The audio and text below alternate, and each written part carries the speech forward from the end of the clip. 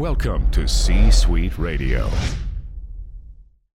When you need mealtime inspiration, it's worth shopping Kroger, where you'll find over 30,000 mouth-watering choices that excite your inner foodie. And no matter what tasty choice you make, you'll enjoy our everyday low prices, plus extra ways to save, like digital coupons worth over $600 each week. You can also save up to $1 off per gallon at the pump with fuel points. More savings and more inspiring flavors make shopping Kroger worth it every time. Kroger, fresh for everyone. Fuel restrictions apply. It's time for another edition of The Brett Allen Show. It's go time, USA! Join us weekly for the latest pop culture interviews from your favorite TV shows, movies, comedians, and so much more. I'm not gonna lie to you, it felt good. Plus, you never know who will drop by. What happened here was a miracle. Now, here is your host. I said throw down, boy. Welcome to tonight's main event. Brett Allen.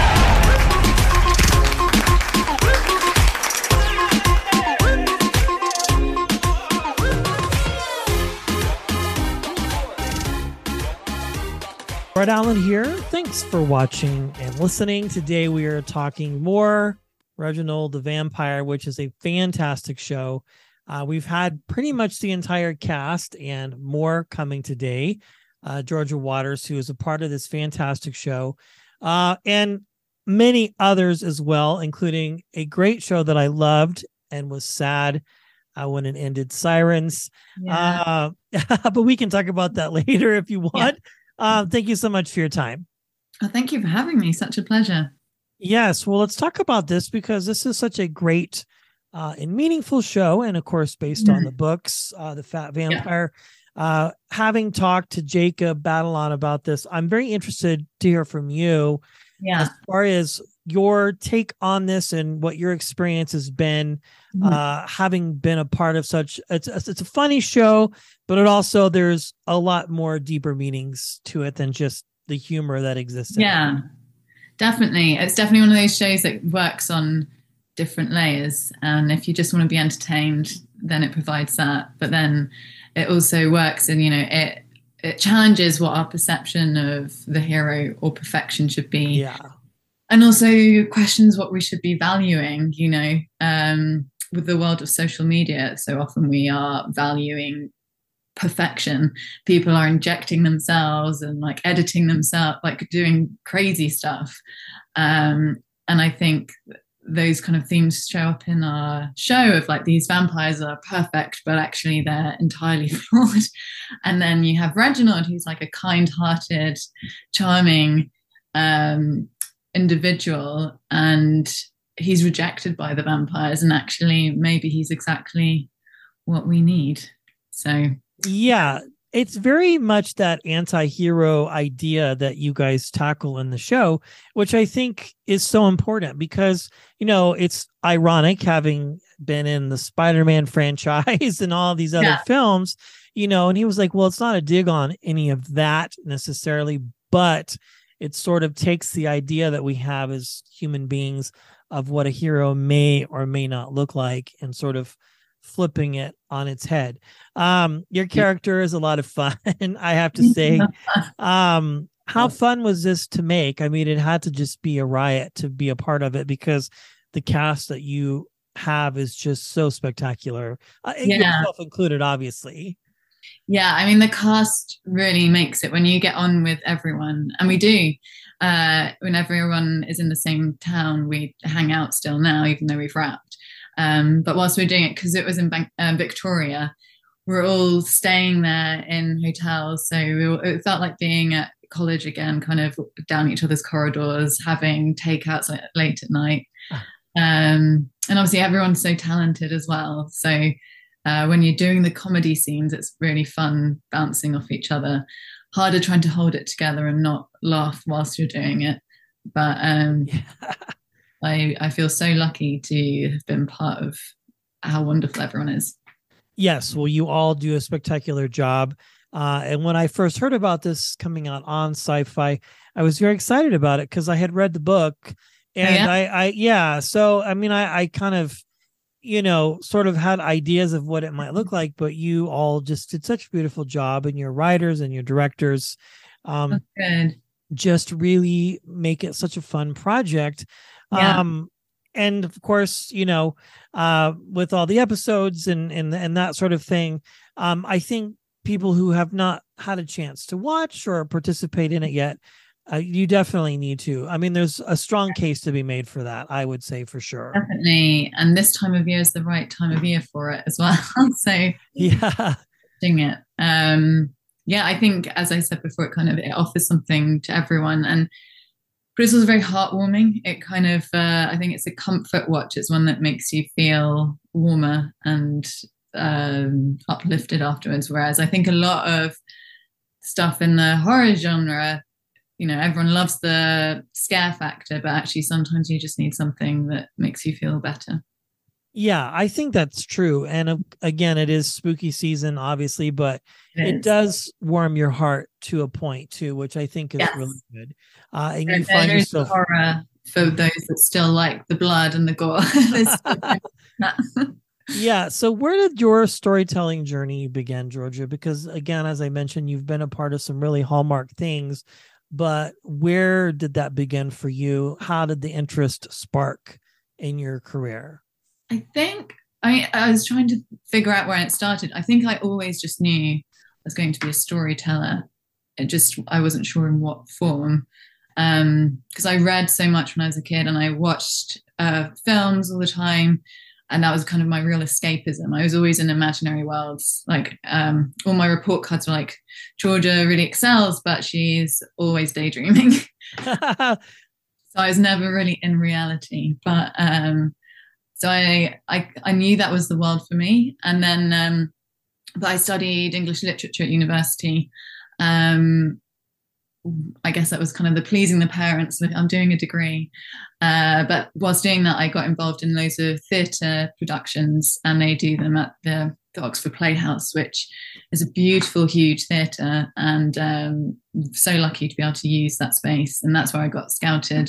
So like, oh, maybe this could actually happen. And so the rest has kind of fallen from there, where I graduated and decided to pursue acting. I'm also trying to dip back into the writing now as well, to kind of, as an actor, you have limited amount of control over the stories you tell. So I think there's a lot of stories that I do want to tell.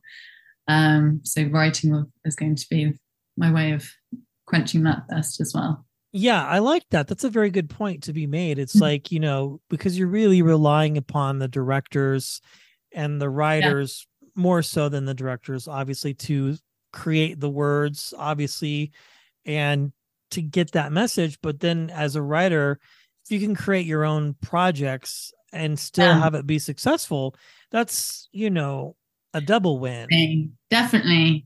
And even if they're not successful, it's still nice to have that outlet as well. There's kind of the other creative side, because usually you're just performing someone else's words that they've written. It's quite nice being able to craft those yourself as well.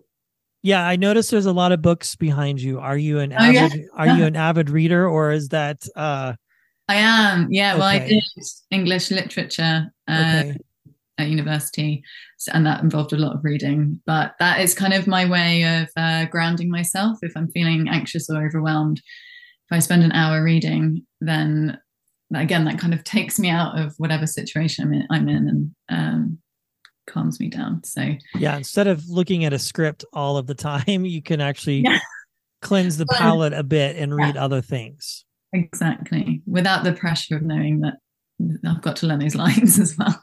Yes, well, I encourage people to watch this. It's on the Sci-Fi Network, Reginald the Vampire, available to stream the next day. I do want to talk, as we wrap here, about Sirens. That was such a great show. We've had periodic cast members on over the years since it ended, who were sort of a part of it. It was such a smart and different kind of show that had ever been out there. So, let's just talk about that just in a short, brief moment here, sort of your memories from that and sort of what your experience was like, because it was so fun and so different and very mysterious too. It was very mysterious, a very vivid world that they created. Aline, who played Rin, the lead mermaid, did such a fantastic job of carving out how the mermaids should move, how we should speak, how we learn, and the writers as well. Everyone involved did just such a phenomenal job. And as an actor, it was such a gift being on that set and working with such lovely people. And again, it was another show that worked on many levels. On the surface level, you had the mermaid story interacting with the human world and all the conflict that comes with that. But then on the other level, they're tackling environmental issues, refugee issues, kind of otherness, and divisive, the divisive communities that we're in now, where we're kind of told to hate people who are different. So yeah, I think it was a brilliant show that kind of tackled everything. And I learned a lot as well, kind of with the diving and underwater things. One of the things that I found so fascinating about that show is that the mermaids or mermen, whatever, sort of were progressive and learned, and this sort of AI that existed, they adapted quite quickly. And I think they found the humans on the other side found it so fascinating and interesting that they did learn so quickly, and they kind of adapted to the world, kind of like Westworld. I don't know if you've ever watched it, but the robots sort of have now obviously become part of everyday life on that show. But initially, how they started learning and adapting, it was a very smart show. You did a great job. Everybody did a great job. And that's also available to watch and stream on some platform somewhere out there, which is another great piece of work that you've been in. I really appreciate your time. Again, I always find actors and storytellers extremely fascinating because your world is so different. But Reginald is definitely a can't miss. I'm excited to see what else you might have coming. I'm sure you're quite busy for sure. Yeah, well, hopefully we'll see what happens with Reginald the Vampire. That would be a great treat if we can return to that. And yeah, just seeing what the future may hold. Hopefully one of my writing projects. And also, actually, I did a little mini series with one of the Reginald the Vampire cast, which we just saw a preview of that last week. So that was exciting. And that was comedy, which straight out comedy, no being a vampire or mermaid. So it was a lawyer. Yeah, you've had a chance to play some really fun characters. I think that's what's so fun about your job. Yeah, is literally like you could play anything, and I think that's cool. Yeah, it's make-believe worlds, all the kind of fantasy stuff that I was reading as a kid. Now that's my life as an adult, which is great. I love it. Well, Georgia, thank you so much for your time. I appreciate it. Thank you. I hope you have a lovely evening.